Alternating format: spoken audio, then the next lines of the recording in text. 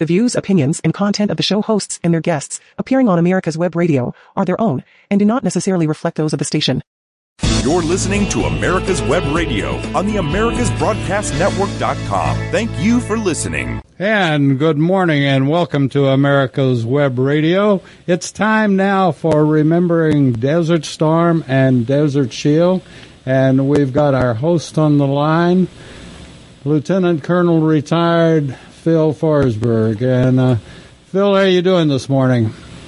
I'm well, David. How are you?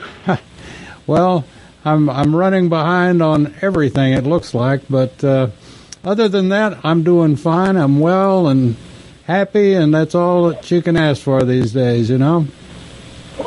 And I had thought I had meant to call you a few minutes earlier, and I got tied up on some other stuff and just forgot. But I was thinking, after we do our little thing of a moment of silence for our veterans and for our folks that are in the service right now and the EMTs across the country, and then we'll come back and we'll talk about history. And you're quite a historian and have an incredible memory, but we're going to take just a second and just a minute, I should say, and in thoughtful moment of those that have served, those that have paid the ultimate sacrifice, and those that are serving. We'll be right back.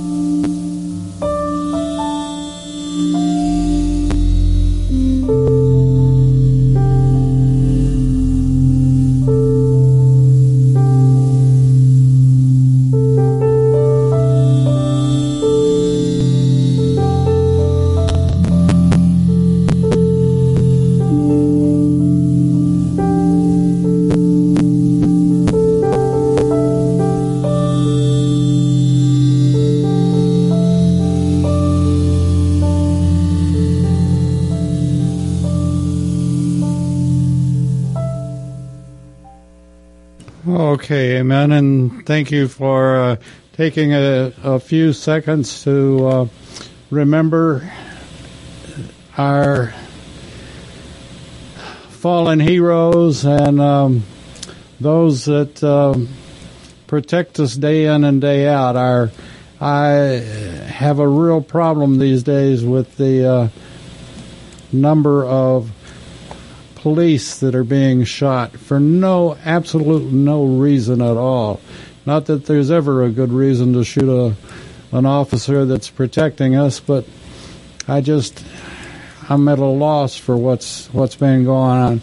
And since I've messed up and we're running behind, we're going to just get right into the show. And Phil, what I was thinking about, and you've heard me say this a number of times over the past however long it's been, that our veterans are really our history books today. And, I was wondering, and I haven't had a chance to go and really look into this, but one of the reasons that we do Desert Shield, remembering Desert Shield and Desert Storm, is the fact that it's only been 30 years, and yet so many people have already, if you ask them what Desert Shield or Desert Storm was all about, they'd have no clue. And I find this very repugnant, and the fact that men and women gave their lives to protect us in Desert Shield and Desert Storm. And I just wondered, and maybe you can answer this, Phil, I don't know, but I just wondered, I know that World War II gets about 3 pages in the school history books now, which I find appalling. And I don't even know if Desert Shield and Desert Storm were mentioned. Do you happen to know that, Phil?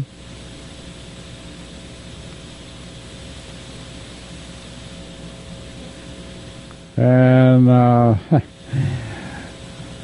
Phil.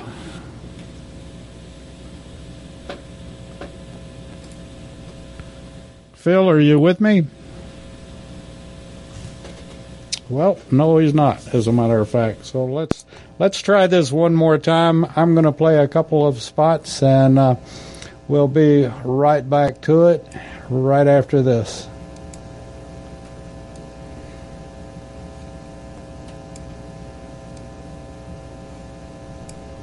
Hello, my name is Rick White, and I'm the director of the Georgia Military Veterans Hall of Fame. I want to encourage all Georgia veterans to consider being nominated to the Georgia Military Veterans Hall of Fame. And if you are a Georgia veteran, and the definition of a Georgia veteran is either you were born in the state of Georgia, or you've lived here 10 years, or you were raised to right hand and joined the military in this state, you are considered a Georgia veteran. For further information, go to www.gmbhof.org, or you can contact me at 678-427-0915. We'd love to have your nomination for the Georgia Military Veterans Hall of Fame. Thank you so much. Okay, we're going to try it one more time. And, Phil, have we got you on the line this time?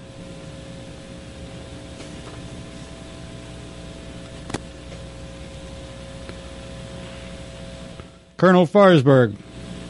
Yes, sir.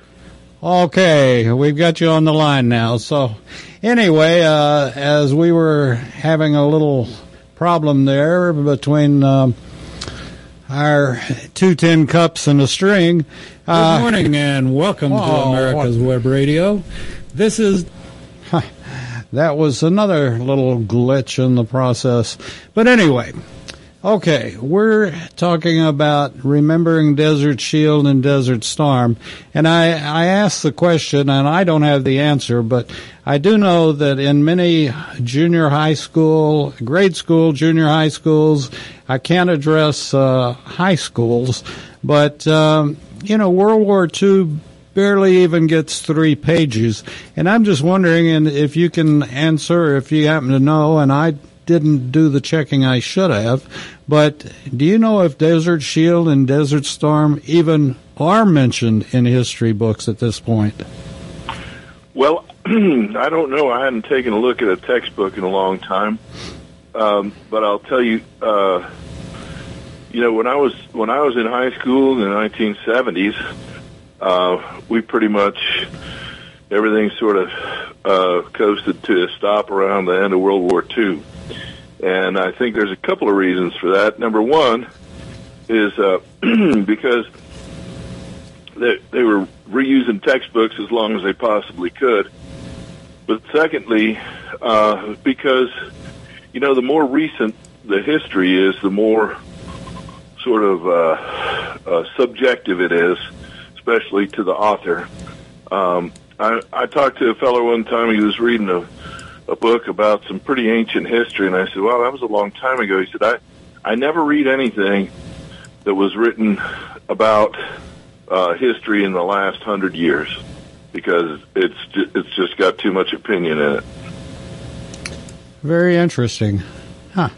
But, that makes sense. And certainly in today's world of, quote, end quote, air quotes, news, that's all you get. You don't really get the news. You get some reporter's opinion or some producer's opinion opposed to the real thing.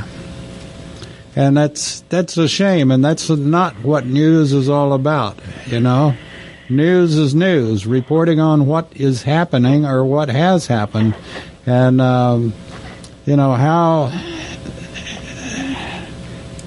I don't know how we've gotten to this point other than maybe, when I was with a large radio station many years ago, David, I'm having a real hard time hearing you. Well, how's that? Better. Okay, so anyway, when I was with a large radio station, literally there would be days that just things didn't happen, whether it was on a national basis or on a local basis. And I don't want to say that we would make up anything, but we certainly had to grasp for straws to fill our nightly news and or our afternoon news even. So, well, I think that the 24-hour news cycle, or the 24-hour news presentation is just too much. There's just not that much that people care about, and when they get to a story that's very deep, they'll spend days and days on it, and then other days, they're covering somebody's dog who does a funny trick. That's about it. Just tells you that there's not all that much that's important out there.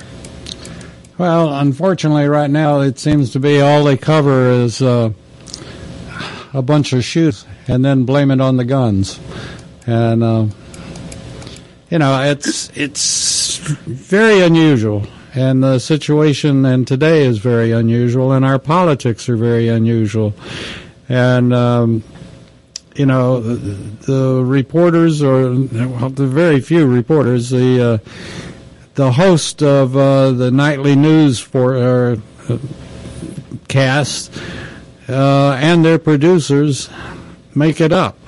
Or they don't necessarily make it up, but they embellish a small thing and make it into a big thing and talk about it as long as they can. So this is important, and the reason I brought it up is that it's so important for all vets, and the vets that are listening right now and the vets that will listen to the show later on, is that you are our history books, and it's so important to take your kids or your grandkids or whatever the situation might be, your next-door neighbor kids, and tell them what you did when you served in whatever branch it was, and why you served and why you decided to serve. And give them the history class. This is one thing that I really, really admire about the JR ROTC groups, that they take up where a lot of schools and teachers are slacking off. And they pick up the civics, they pick up the talk about our flag and many other subjects, and I really, really respect them from Noonan up and down Georgia, where they have the junior ROTC organizations. Yeah, I think the real value in the junior ROTC is the citizenship that they teach. A good friend of mine that graduated Army Flight School with me runs the junior ROTC program for a local school here in Cherokee County, and he's quite a guy. Both my sons have gone through his program in high school, and they both did very, very well and learned a lot of things from him, and I'm very glad that he had mentored my sons. That's super, and I would almost make a bet that we've had him on the show, or had him on a show at one time or the other. But that's, it's a shame that they have to take time away from what they're there for, or really there for. But at the same time, it's good that the kids learn it. And we've talked about this in the office with other veterans that have come in and other shows that we've done, that, today And not only kids, but these are college students and... David, I'm still having a real hard time hearing you. I'm sorry, Phil. I've got it as high as I can go, okay? And maybe you can turn your telephone up or something? But anyway, we've talked about the fact that we have a number of flags in, and we have one folded, the military fold. We have flags on our walls and so forth. And very few millennials or kids or anybody else, well, a number of anybody else's, can even explain what the stripes mean, what the stars initially meant, and what they still mean. And, it just blows me away that they can't do it. And, what? Keep going.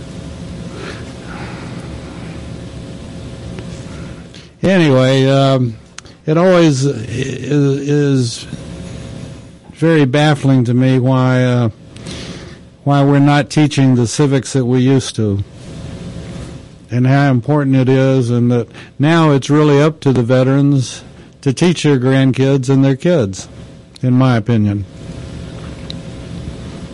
Are you hearing me okay now, Phil? Yeah, if you back away from the microphone, I won't hear you, I promise. Well, I'm as close to it as I can get, so. Okay. I don't know what, and we've got everything piped up or pumped up as high as we can go, so without getting a lot of feedback and other problems. So, we'll talk about it after the show or something. Anyway, so it's very important for the veteran to talk about what they did and why they decided to serve, and if they can get their kids that are of junior high and high school age to go into a junior ROTC program, I think it would be fantastic. Yep, it's good. It teaches citizenship, pretty much. Well, this is something that the military does and does very well, and it teaches discipline. It teaches not only discipline, but the military teaches a lot that it never gets credit for, in my opinion. Well, I agree. Of course, we're not really out there to take credit. We're just out there. I won't say we, because I'm not serving anymore. But they're there to protect our nation. And it's sort of like, I would again venture to say, because of our textbooks and so forth, that a lot of young people think the military, well, it's only for carrying a gun and shooting people, or it's only for, and they don't understand, since day one of our country, the importance of the militia, the military, and what all, we're probably going to have or potentially we could have a problem with a clause in the Constitution called posse comitatus. Posse comitatus? Yeah. Anyway, it's... I could tell you about posse comitatus, for sure. Well, the thing is, we can't use the military for police. But go ahead and tell us about it, Phil. Well, Posse Comitatus Act was passed into law, signed into law, in 1878. What had happened was in Reconstruction period after our Civil War, the election of 1876, there were two candidates running. The Republican was Rutherford B. Hayes, and the Democrat was the former governor of New York, Samuel Tilden. And I think South Carolina, Louisiana, and Florida all certified 2 sets of electoral votes, and some for the Republican and some for the Democrat. And the Supreme Court basically said that no, in each case, the Republican, they accepted the votes of the Republican Party or for the Republican Party, and if any of those 3 states had gone the other way, then the election would have elected Samuel Tilden. And so some of the Southern Democrats in Congress wanted to, their complaint was that the election had been tainted because they used the Army to guard the polling places because of Reconstruction, and therefore former Confederates who had been paroled and pardoned by Abraham Lincoln, but the former Confederates felt, the argument was that they felt intimidated and didn't vote. And so they passed this law that it's a very simple law. It just says whoever shall use the Army to enforce the law shall be in violation of this act. And was only modified one time in 1955, I believe, to include the Air Force. Whoever shall use the Army or the Air Force to enforce the law shall be in violation. So the Navy and Marine Corps, Coast Guard are not in the act. And of course, in 1878 up until 1947, the Navy was a separate department from the War Department, which became the Department of the Army. And so they were exempt, mostly because of their coastal activities. And of course, you want the Coast Guard to be able to enforce laws, and you want the Navy to be able to repel invaders on the shore or pirates or whatever. So they were left out. But the Congress directed the Secretary of Defense to impose internal regulations on the Navy and Marine Corps that essentially do the same thing. They don't do law enforcement. But given the nature of those services, it's a lot different. But so now the question comes about the National Guard. And quite frankly, the National Guard, when they are the state militia, are not the Army, and so, or the Air Force, and so they can do law enforcement. But it all depends if they're being paid by federal dollars, in which case they are considered the Army or the Air Force, or if they're being paid by an appropriation from the state legislature, in which they're the militia, and then they can enforce the law because they belong to the governor at that point. But the Army Reserve can never be used because they're only ever paid with federal dollars. Where did the name come from? Posse Comitatus is a Latin term that means the power of the county. I had no idea, but I knew you would. Knew you would. Well, I think we're going to, have a situation of, it all depends. Obviously, Governor Abbott has called out the Texas National Guard, and I underline the word Texas because, like you said, it's under Texas law right now, not federal law. But Governor Abbott has called out the Texas National Guard to help guard our borders, guard the border between Mexico and Texas, because the federal government isn't doing what they're supposed to be doing. And, I guess all of that could change in a moment if Biden federalized the Texas National Guard, like happened so many times in the 50s during the civil rights movements, the 50s and the 60s, where Mississippi would call out the National Guard, and as soon as one foot touched the street, well, the president would federalize them. And yeah, of course.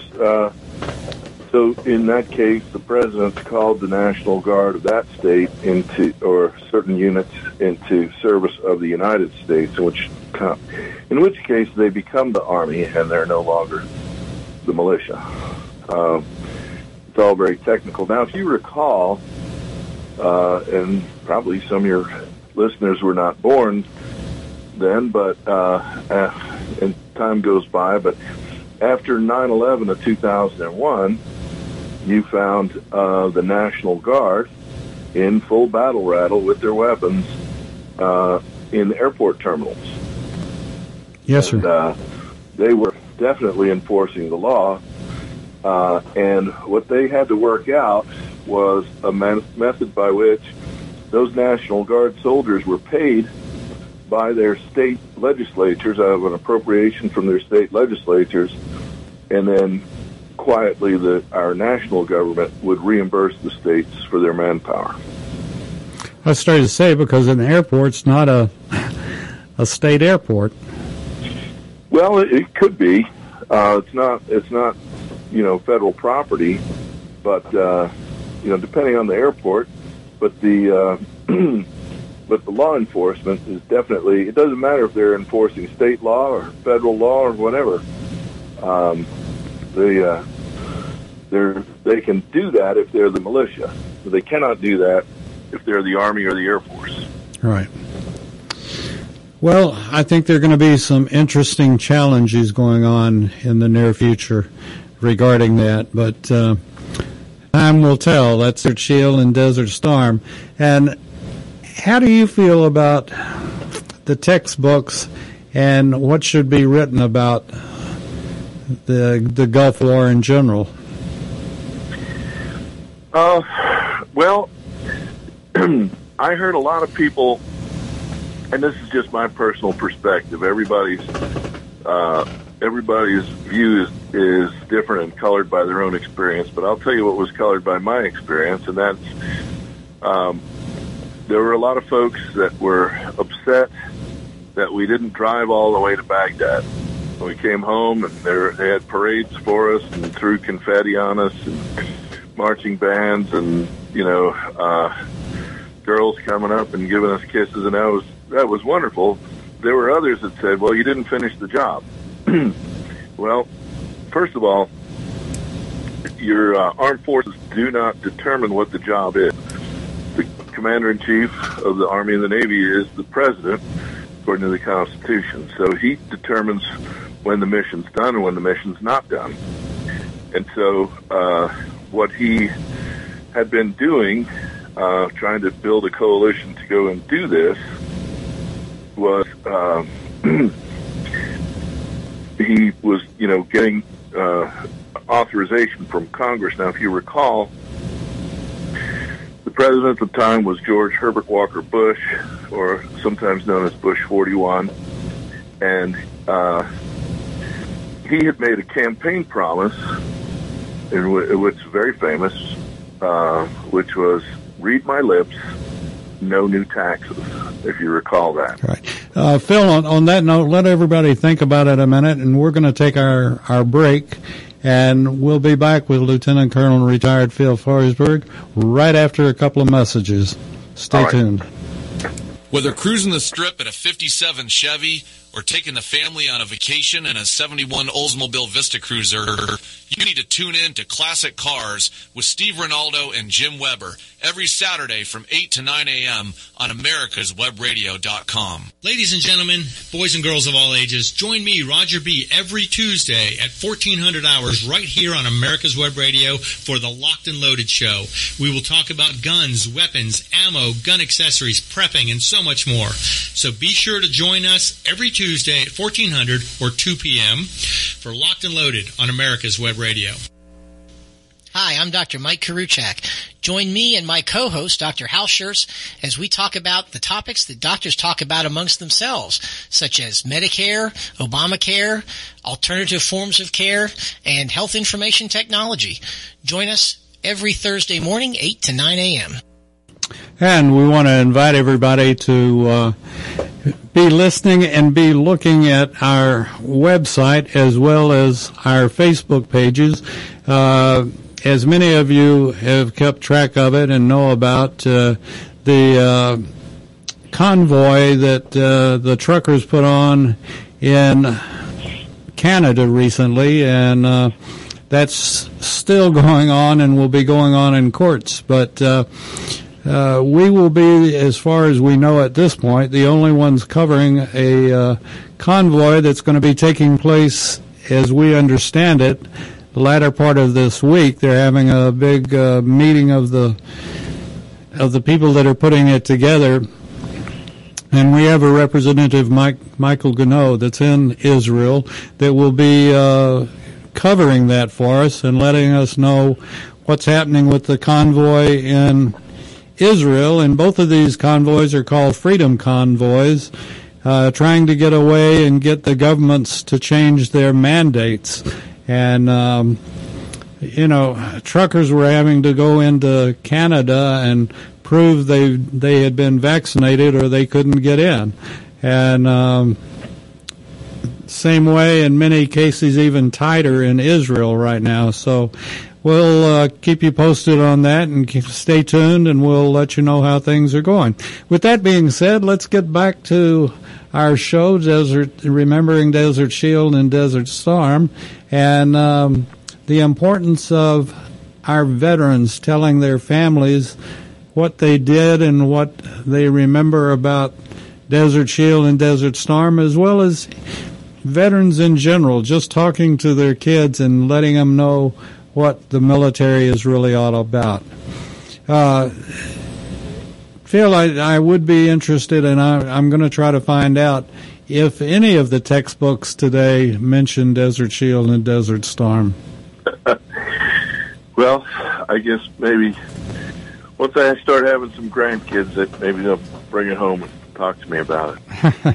And I have had a number of students call me up and ask if I'd be available to do a veteran interview for a project they're doing at school. And I'm always interested in doing that. Oh, yeah, that's great. That's great. And how do they, I'm just curious, how do they generally get your name? Well, it's the same school where my boys went to high school. Oh, okay.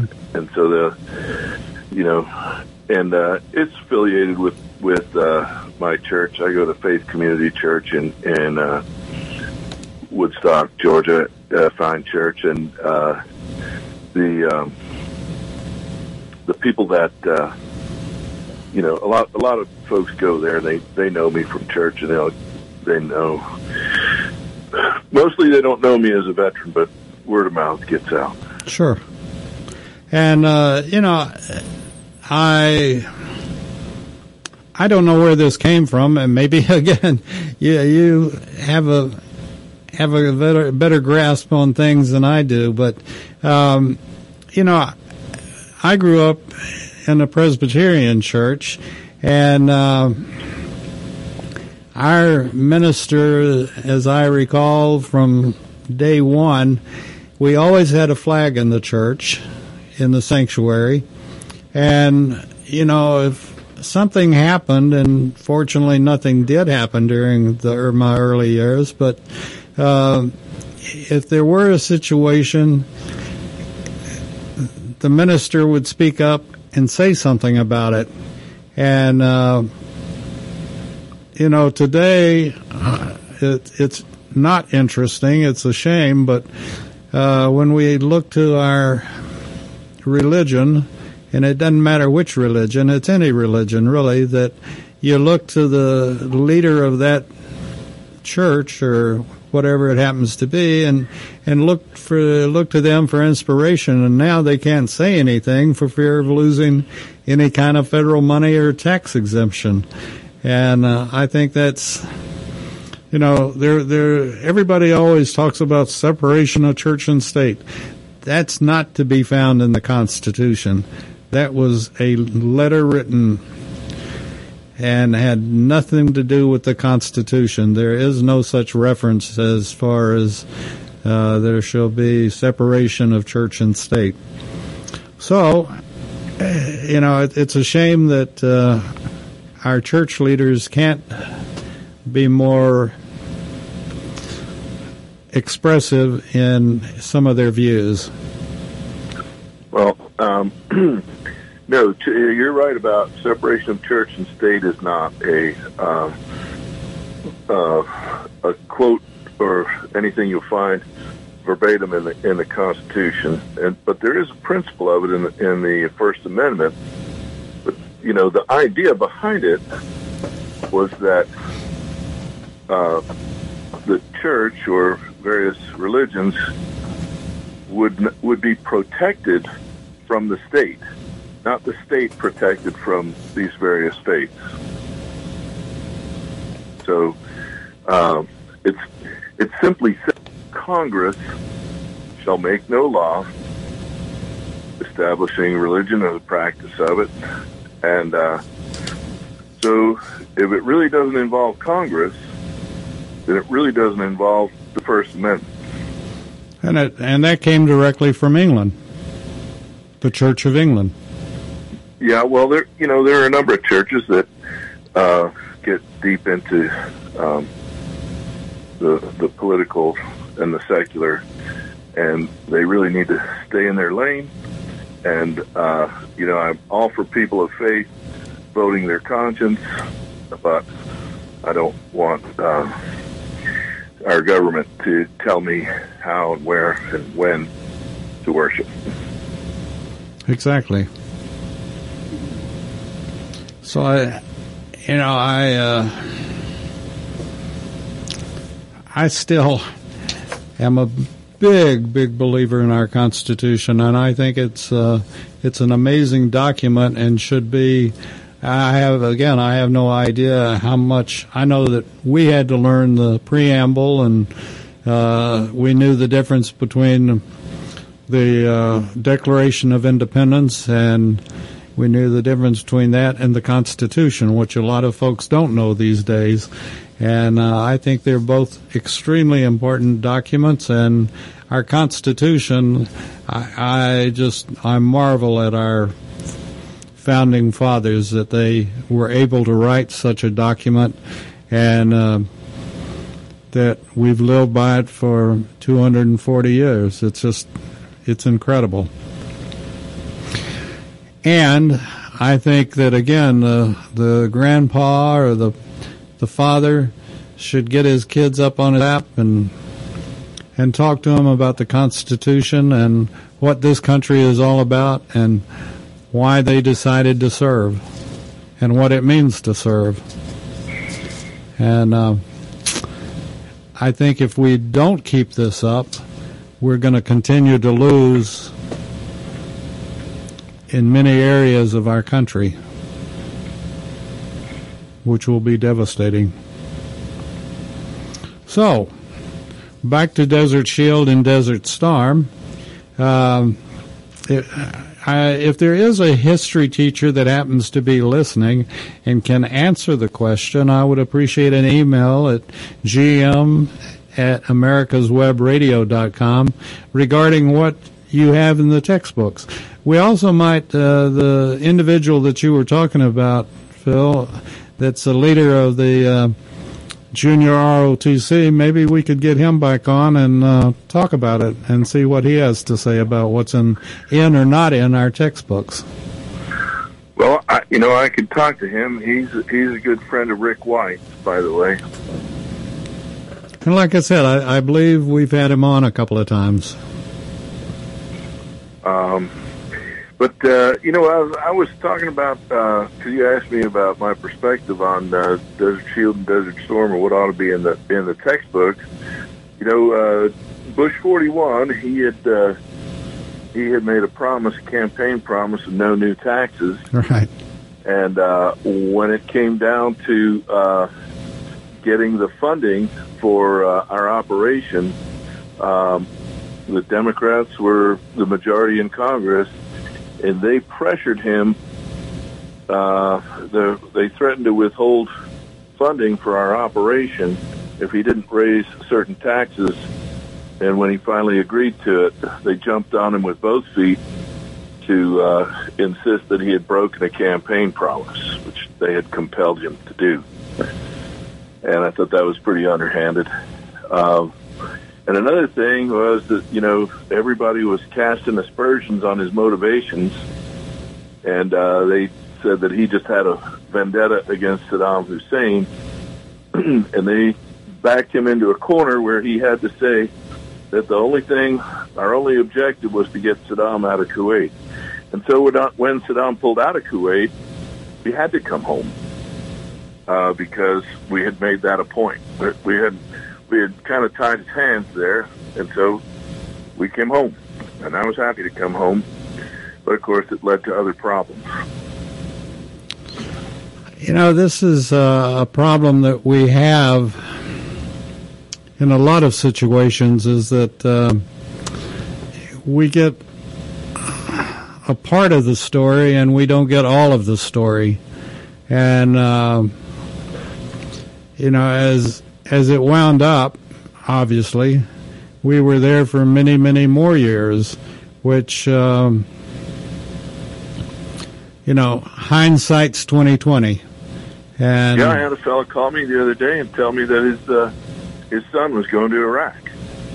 And, you got to pray for him and for his family.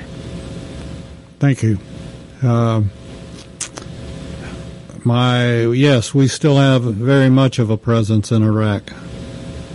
But if we didn't have our hands tied, we were already there. We had all our stuff, and we had all our stuff. The Soviet Union hadn't fallen apart, and we hadn't, had an insistence on beating our swords into plowshares and our spears into pruning hooks. So we were much better equipped to deal with Saddam at that point. We could have kept the momentum going. We could have driven through him. And,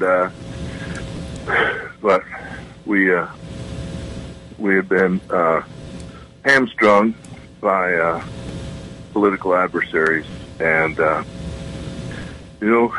I've said many times, my greatest hero, military hero, Sherman, American military heroes, William Tecumseh Sherman, and his two biggest things he hated were newspapers, the news media, and politicians and politics.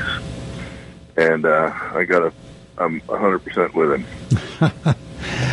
And it hadn't changed. Nope. It was quite prescient. And we'll probably change.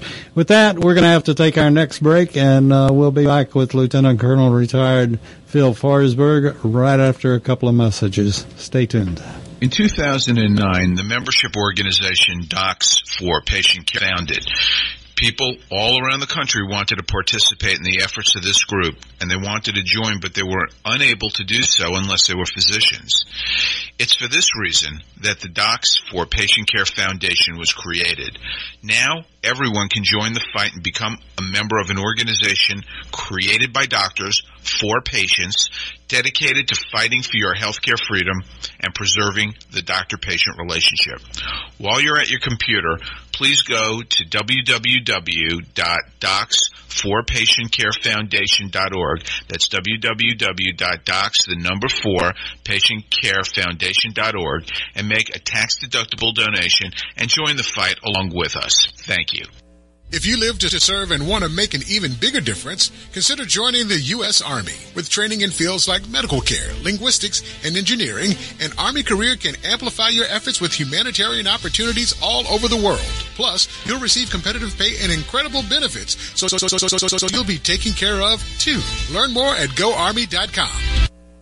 You're listening to America's Web Radio on the AmericasBroadcastNetwork.com. Thank you for listening. And you're listening to Remembering Desert Shield and Desert Storm. And as I said at the beginning of the program, we do these veteran shows, and we do a number of different ones, and we do them so people will never forget our veterans, and we also honor our first responders. And again, I've said it many times, we're a nation of first responders, and as a nation, we are always the first to respond to a tragedy, a national disaster of some sort, be it here on our soil or on many countries around the world. That we're always first to help.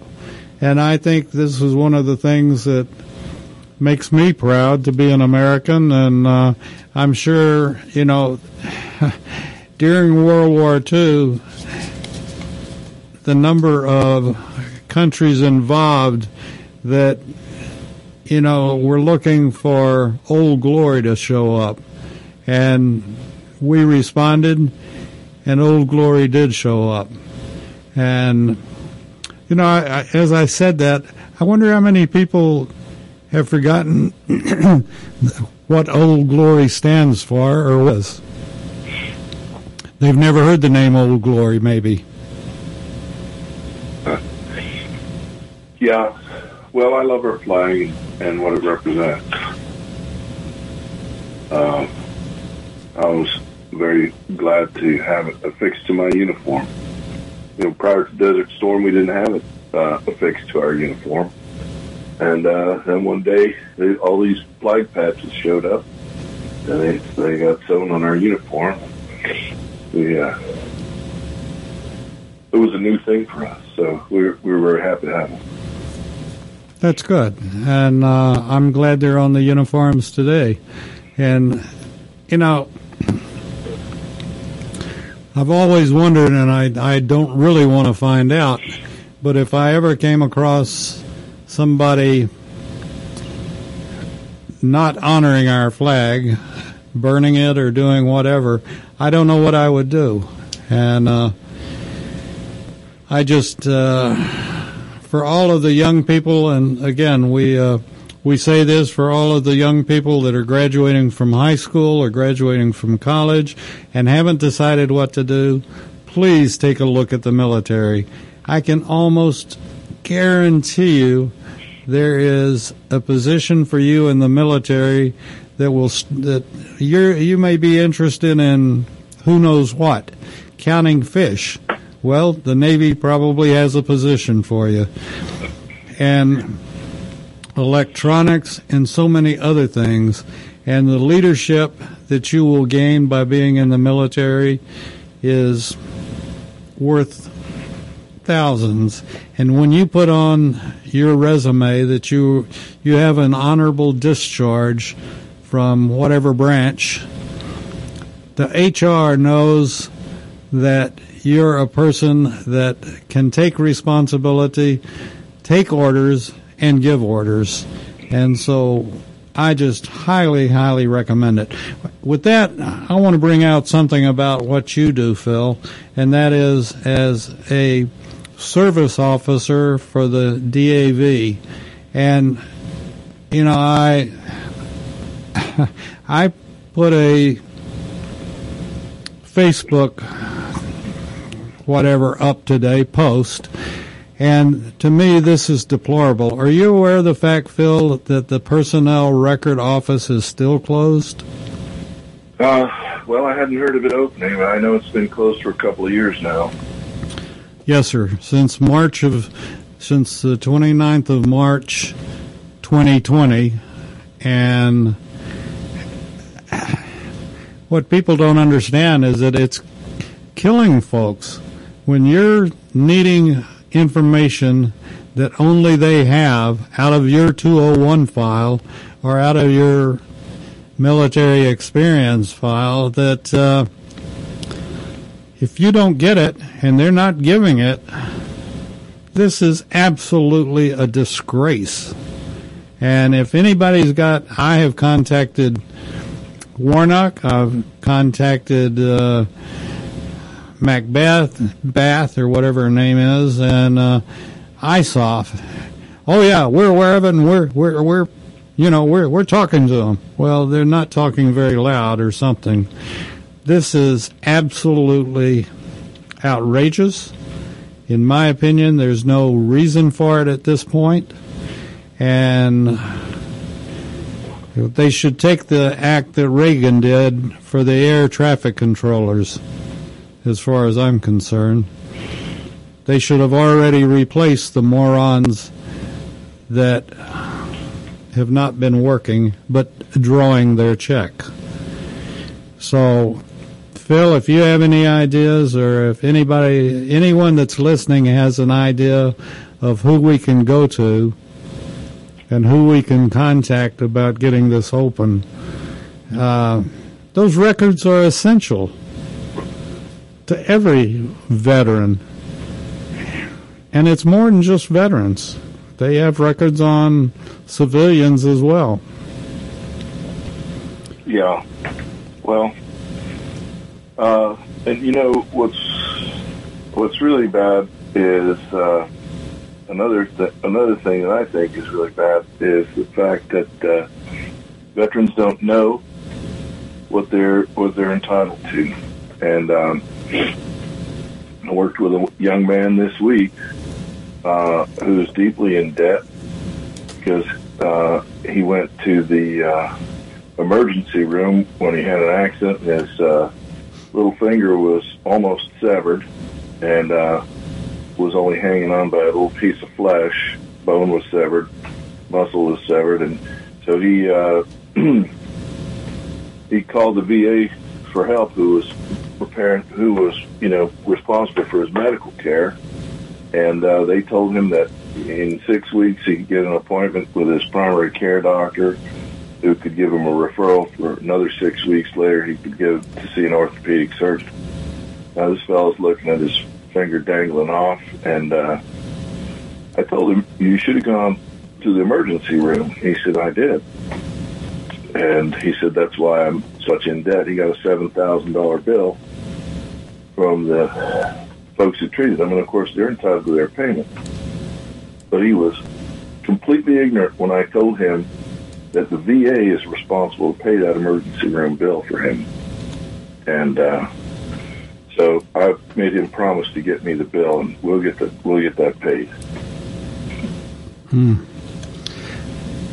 Well, I knew a fellow that got bit on the foot by a shark, and they had to life flight him because he was losing so much blood. He got a bill for $42,000. He was a veteran. He submitted that claim to the VA. They refused to pay it, but he got Barry Loudermilk involved, our congressman up here, and the VA paid it. $42,000 paid. This is why we do a lot of the veteran shows, and